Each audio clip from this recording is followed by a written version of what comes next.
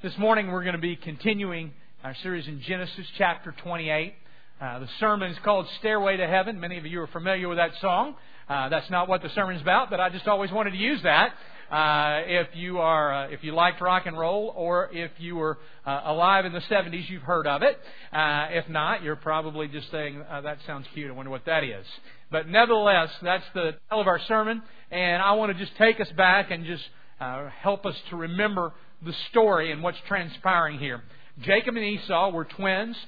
They were the grandchildren of Abraham, who was the father of the covenant promise, of which God had called him out of his homeland into the promised land. And now we have found that the blessing of God was to rest upon Jacob, even though he was the second of the twins, the second of the boys. Now, the parents here in this particular family have their favorites. Esau, of course, is the favorite of his father Isaac, and Rebekah, the mother, her favorite is Jacob. There is a lot of manipulation within this family, and we could probably make the healthy assessment that this was not a healthy, functioning family, whatever that means. And so we see what's transpiring here, and it kind of escalates. At first we see that Jacob deceives his brother Esau out of his birthright. And then with the help of his mother, later takes the blessing that Isaac was supposed to give him in the first place. But they enter in and begin to manipulate the situation and the circumstances, and begin to foster bad blood in between the family members, to the point that now Jacob has tricked, and his very name means that. It means trickster or deceiver. He has manipulated his way supposedly into the blessing, supposedly into the inheritance, but he finds out now that in order to preserve his life, he's going to have to leave home. And so that's exactly what happens. He takes off, running to his uncle Laban's, of which he has never even been. He has never met. And so here he is, alone, away from his family, away from his tribe, away from his clan. He is alone in a distant land. He is probably, at the point we'll pick up here, about 40 to 50 miles away from his homeland, the promised land. And he finds himself in a place that is desolate. He finds himself in a physical and emotional, a spiritual and financial place that's desolate. Quite frankly, because of his sin. But you know what's interesting that we'll see is there was a covenant promise made to Abraham. There's a covenant promise that goes ahead and covers his descendants. And there's nothing that Jacob can do, there was nothing that Isaac could do that could eliminate God's promise, His covenant, that through these people, through this line, the nation of Israel will succeed. And many nations, the Scripture and the passage will tell us in here, all those who know them will be blessed. It will have the power and the blessing that will finally come in the promise of the Messiah. And there's nothing that they can do to eliminate that. But it doesn't mean there aren't consequences of the sin that Jacob commits. And we shall see that as we go. It's kind of interesting. You know, it reminds me of when I was growing up back home in Louisiana, and I remember one of my dear friends, he had a father and a mother, and his mother was in good physical health. She always was careful about what she would eat. She stayed physically fit. But his father, he smoked a lot, he drank a lot, and he ate a lot, and he never exercised. But you've heard this story before. She dies, and then he's still living at nearly 80 now today. And you say, how does that happen? Because hasn't modern medicine taught us that if you do not physically take care of your body, then it will cause consequences and probably death? But we know it doesn't always work that way. It doesn't always happen that way. Now, because he has had quantity of life. But can I tell you this? He hasn't really had quality of life. You see, in our economy today, and in our society today, we put a lot of blessing or a lot of favor or a lot of value on longevity or on quantity.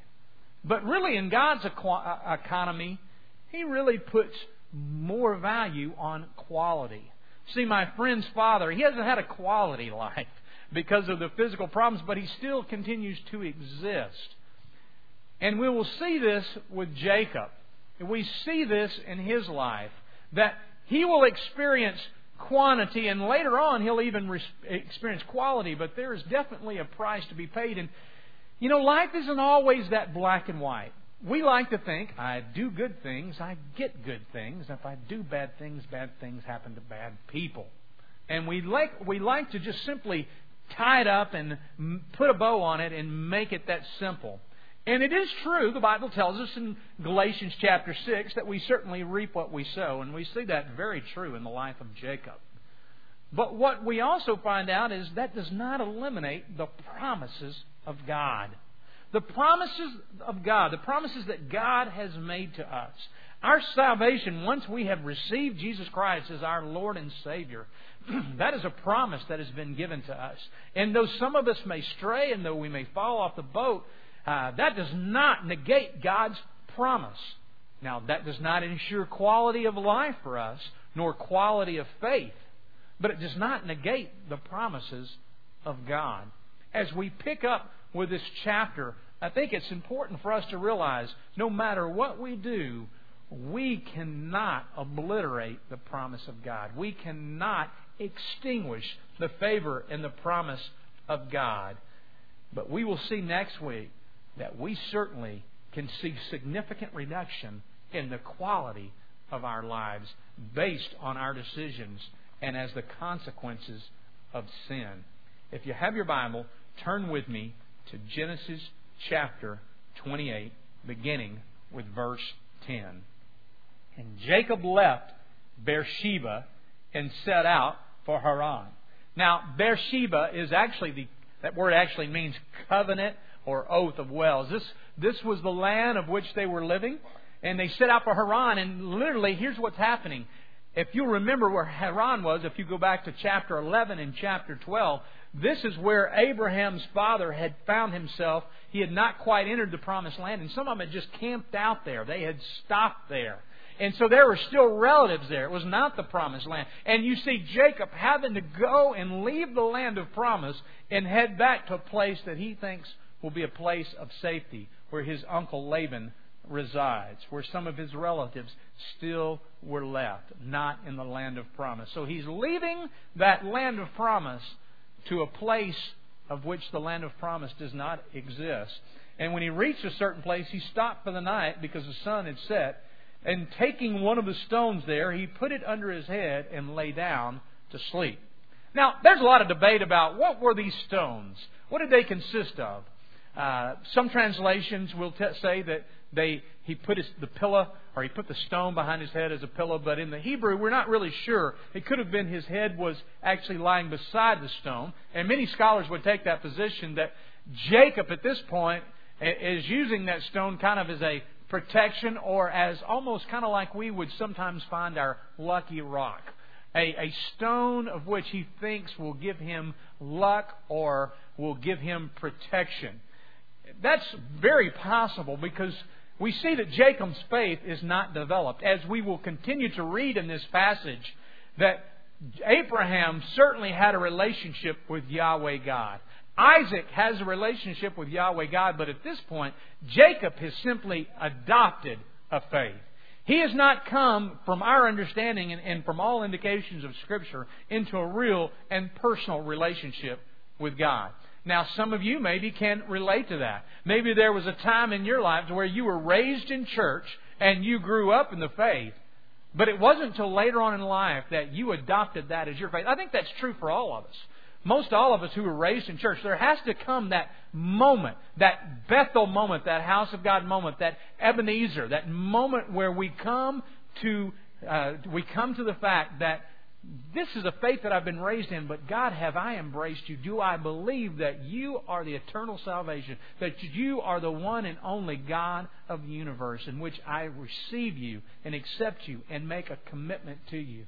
I believe personally that Jacob has not come to that place up to this moment.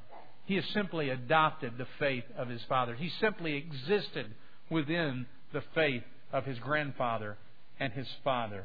So now, because of his sin and because of the consequences of those sins, he finds himself out. He finds himself alone. He finds himself probably in despair, physically, emotionally, even spiritually.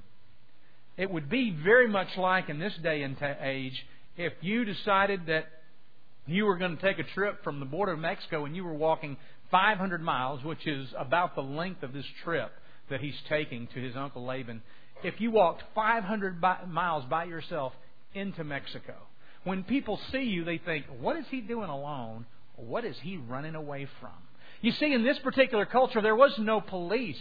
So when you get outside of your clan, when you get outside of your family, there must be something wrong. You've done something to break relationship, or you've committed some kind of crime. There must be something wrong with you, or you must be some type of criminal. So everyone he would meet would probably kind of tilt their head and wonder, what's the deal? Why are you out here alone, away from your people, away from your clan, away from your family? And this is where Jacob finds himself.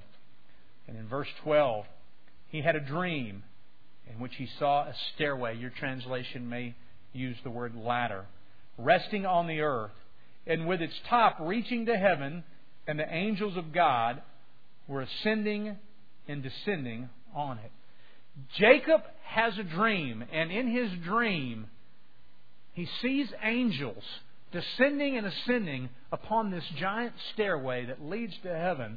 And the Bible tells us right here in verse 13, there above it stood the Lord, and He said, I am the Lord, the God of your father Abraham, and the God of Isaac.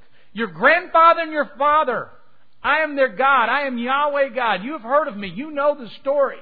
You have been raised in the home. But we have every indication to think that, as he describes himself, but maybe not necessarily a personal relationship with you. I am the Lord your God, Father of Isaac and of Jacob and of Abraham. I will give you and your descendants the land on which you are lying. And your descendants will be like dust in the earth, and you will spread out to the west and to the east, and the north and the south. And all peoples of the earth will be blessed through you and your offspring. Here's Jacob in a complete moment of despair.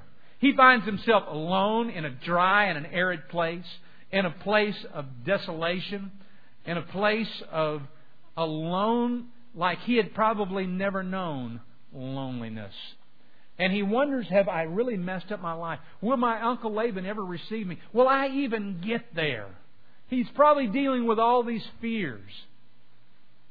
And God comes to him in his moment of desperation. In his moment of which he thinks, maybe I have messed my life up so severely that there's nothing left. Will I even make it? And God comes to him in that moment of despair, in that moment of desolation. And He gives him the vision that I'm here, that I'm in control. And he sees the angels running back and forth upon this stairway into heaven. And God speaks this word of promise, not because Jacob deserves it, not because he has earned it, but because of who he is. Because of the covenant promise God has made with his ancestors, with his father Isaac and with his grandfather Abraham. And He says, through your descendants, though they are like dust, you see all this dust, all this sand? Your descendants will be like that. And through them, through your descendants.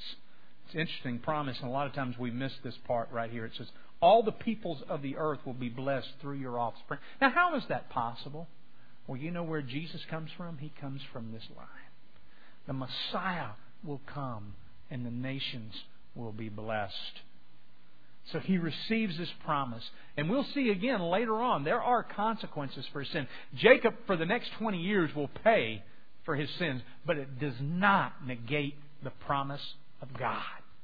The promise. And one day he will return to the homeland. One day he will receive this promise in fullness. But it will be some time. And I am with you and will watch over you wherever you will go. You think you're alone now. You think you've destroyed your life. But I am with you. This God of Abraham, God of Isaac, Yahweh God. And I will bring you back to this land, and I will not leave you until I have done what I've promised you. You know, Jacob had the mindset that my God, the God of my father, the God of my grandfather, He has blessed them and He resides in this land. But now I have chosen to have to leave because of the consequences of my sin. I am leaving that land. And in his mind, he probably thought, I am leaving that God. But now he finds out that Yahweh is not just in the land that was promised. He is wherever I go. And Jacob has that Bethel moment. That moment where he experiences God in fullness and realness for himself. And when Jacob awoke from his sleep, and I think that's a classic word right there. When he awoke from his sleep, some of us, we have been raised with all the opportunities and all the blessings. But have we ever awoken? Have we ever come to the place where we recognize what God has done and received Him in His fullness? Surely the Lord is in this place, and I was not aware of it. Surely God was all around me. He has been in my presence, but I have not been aware of it. And he was afraid and said, how awesome is this place? There is none other than the house of God. This is the gate of heaven. And early the next morning, Jacob took a stone that he had placed at his head and set it up as a pillar and poured oil on top of it. And he called that place Bethel, which means house of God. Anytime you see that word Beth, that means house. So when we see Bethlehem, that is house of bread, of which Jesus was born. When we see the word Bethany, it means house of song. You see Bethesda, it is the house of mercy. And now we have Bethel, house of God. And here we are at the house of God.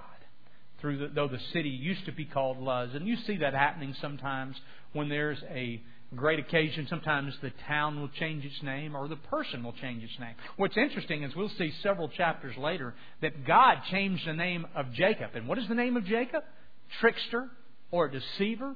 And what does He change his name to? Does anybody know? Israel, of which the nation shall be blessed. We see Him change to Israel. Here's a bit of trivia, and I will discuss this in a few weeks. But what does Israel mean? Do you know? Israel means one who struggles with God. One who wrestles with God. So he's become, he has his name changed from one who deceives, one who tricks, to one who wrestles with God. One who struggles. Can I tell you this? And this is another sermon, so you're going to think you don't have to come later. But that word Israel, it's interesting to me that God changes His name to one who struggles with God. Do you realize that the life that we live of faith is often one of struggle? And sometimes the greater faith comes from that struggle than simply living in the house of blessing. You see, Jacob's been living in the house of blessing, but he doesn't really know God. It's not till he comes into that life of struggle that he really experiences the richness and the fullness of God. Another sermon for another day. Verse 20. Then Jacob made a vow saying, if God will be with me, you see the commitment and the promise that God has made up to Jacob. Let's kind of reiterate that. Let's look at that one more time. We see in verse 14 and 15, God has told Jacob, look, I am with you. I am with you. Then number 2, He says, I will watch over you wherever you go. Wherever you are, I will be there. I will watch over you. My presence will be with you. And thirdly, we see the promise, I will be faithful to complete all that I've promised. The covenant that I made with Abraham, the promise that Isaac knew of, I will complete it. I will fulfill that. In the land of inheritance, you will certainly be brought back to. The guarantee. It's just like the guarantee I have with my grandfather had some land. He passed it on to my father, and it's been passed on to me. And it has nothing to do with any merit that I have accomplished. It has nothing to do with how good or how bad. It's just a promise of land that I receive one day. And it's not very much. I won't get much for it. Matter of fact, I'll probably pass it on as well. But it is a covenant promise that my grandfather made and that my father made and that they have made with me. So is this promise that Jacob has received from God Almighty. And now Jacob's commitment to God. And granted, his theology is probably not very well developed. He has heard the stories. He knows of Yahweh God. But he spent his life, and his mother, by the way, has done nothing to discourage it. If anything, she's encouraged it on manipulating circumstances. Being deceptive. Trying to get the blessings. Trying to get where he wants to be in life.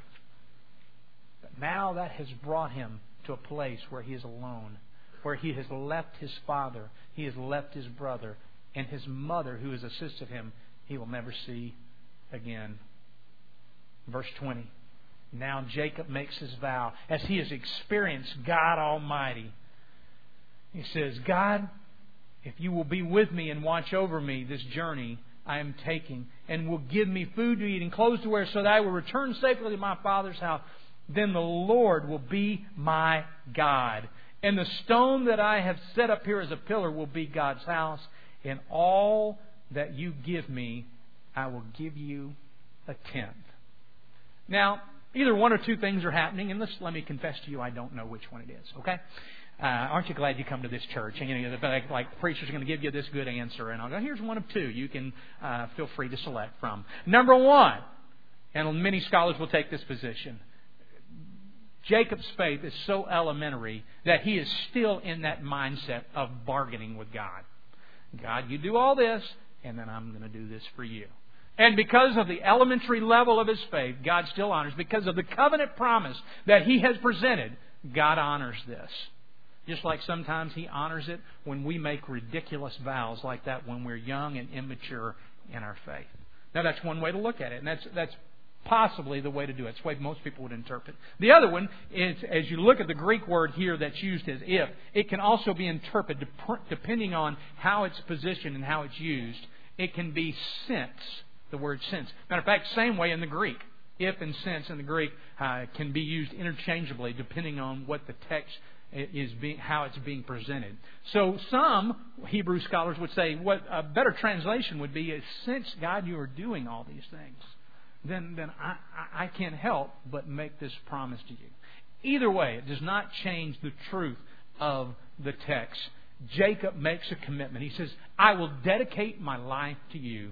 I will worship you. Matter of fact, this is a Bethel moment. This is a Ebenezer. Remember that song? Some of you are old enough to remember, come thy fount of every blessing, let thy blessing fall on thee. And then the second verse he says, I take my Ebenezer. Remember that word, Ebenezer? That always threw me off when I was a kid. I always thought of Scrooge. Ebenezer Scrooge. But you know what the word Ebenezer literally means? It means rock of help.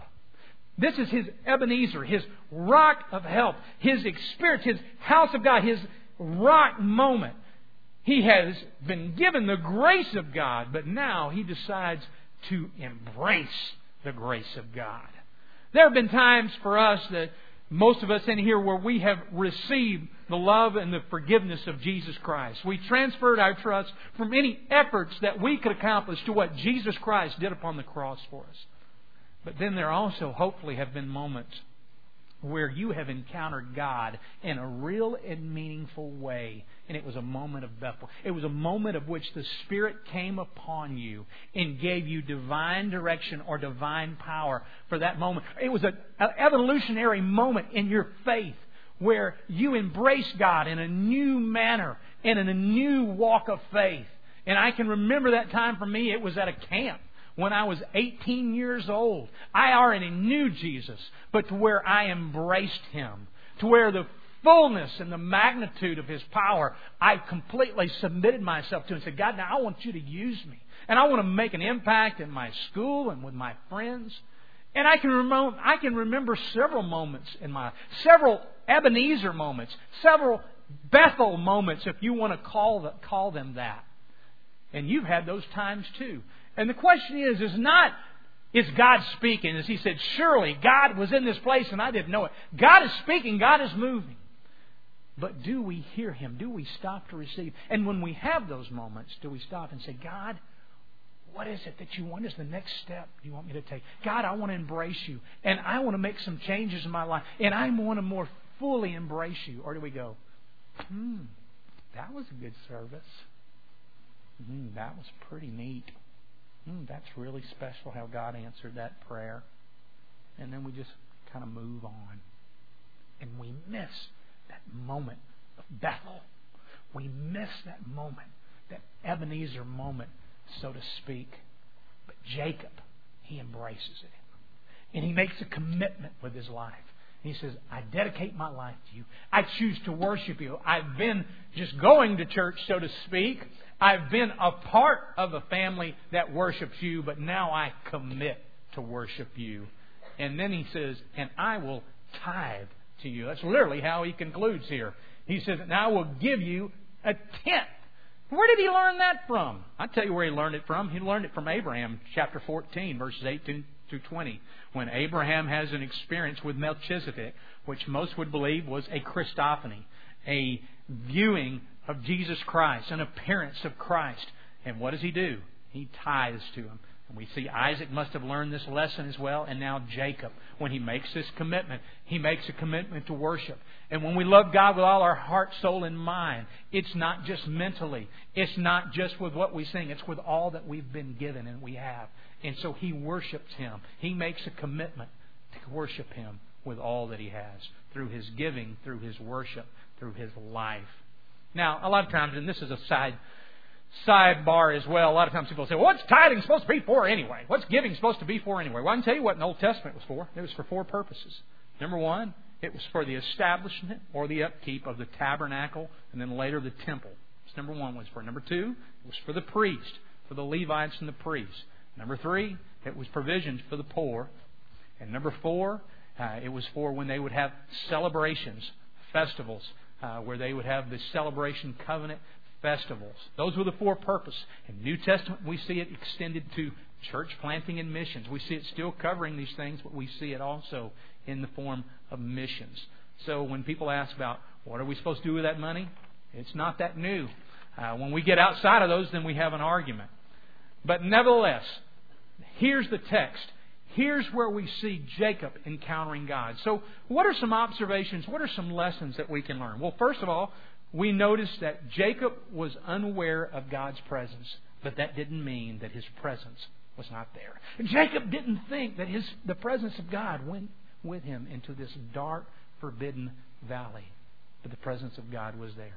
It was in his desperation that Jacob experienced God. In his pride, in his ego, in his spirit of manipulation, in his spirit of deceitfulness, he had not encountered God, though God was there. God provided Jacob an inheritance regardless. Now again, it doesn't mean that there weren't consequences for his sin, but because of who he was and because of his line, because of the promise that had been made to Abraham. But we also will see that the consequences of sin are hard.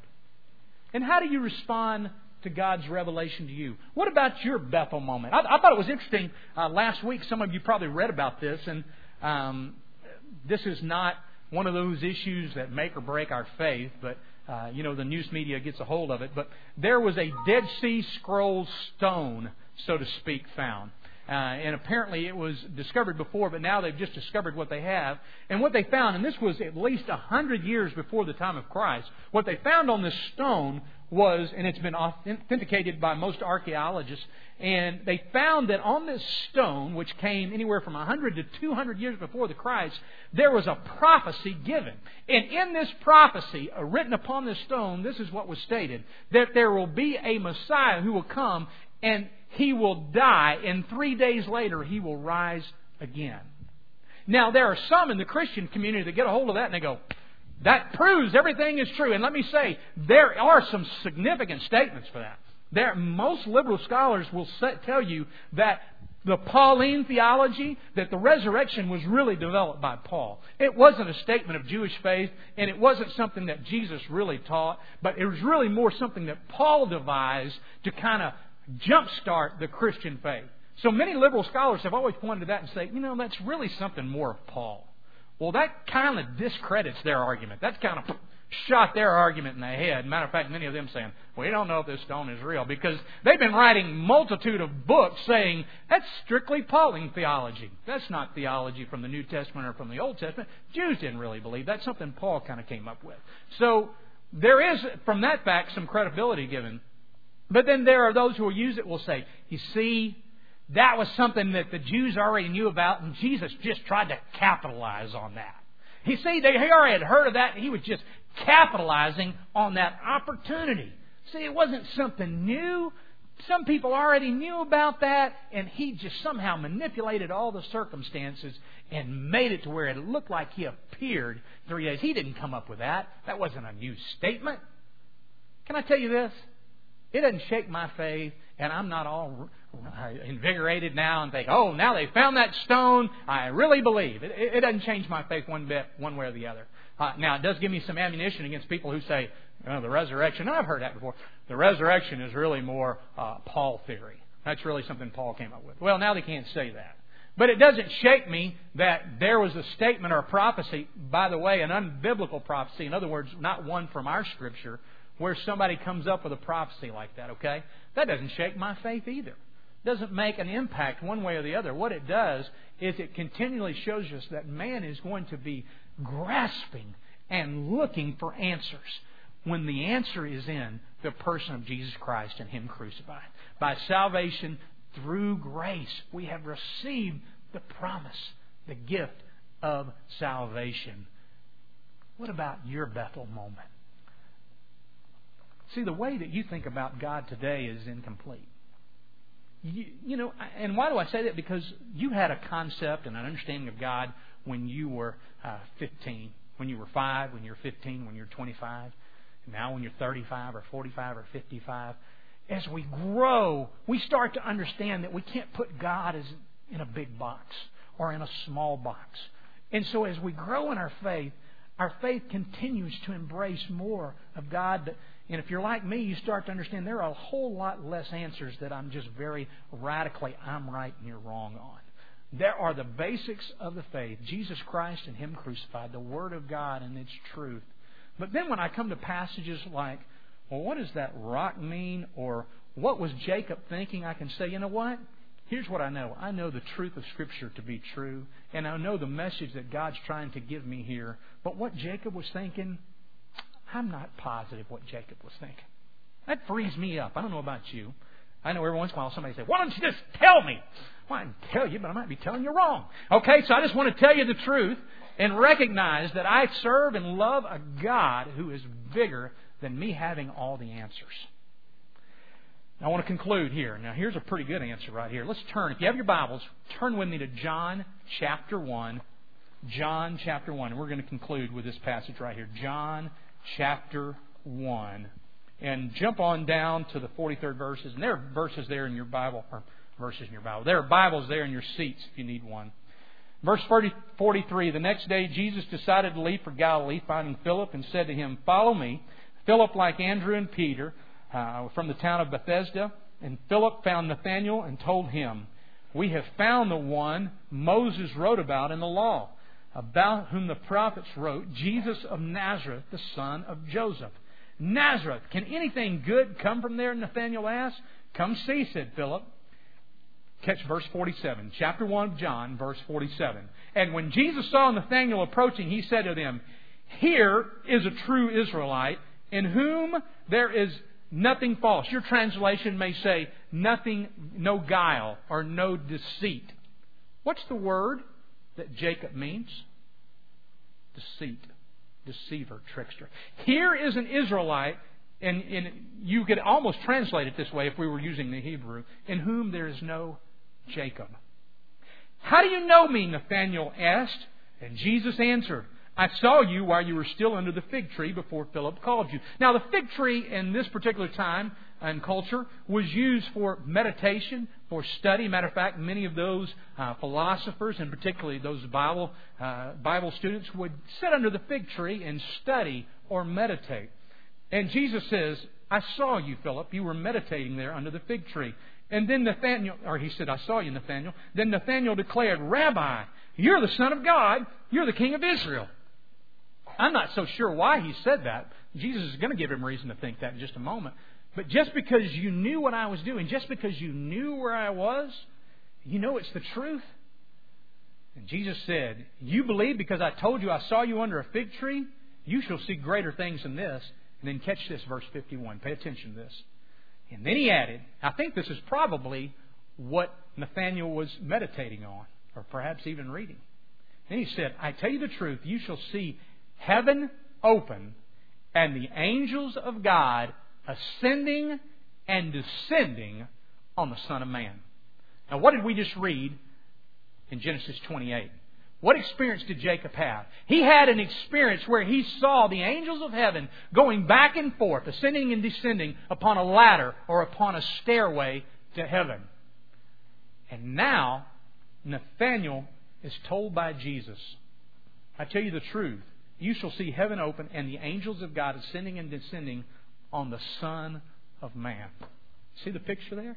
Who's the Son of Man? Jesus Christ. How do we come to God today? Through the person of Jesus Christ. He now is our stairway to heaven. Have you had your moment of Bethel? Have you had that time where you come to experience the realness and the richness of His mercy and His grace? Then I want to invite you to do that today.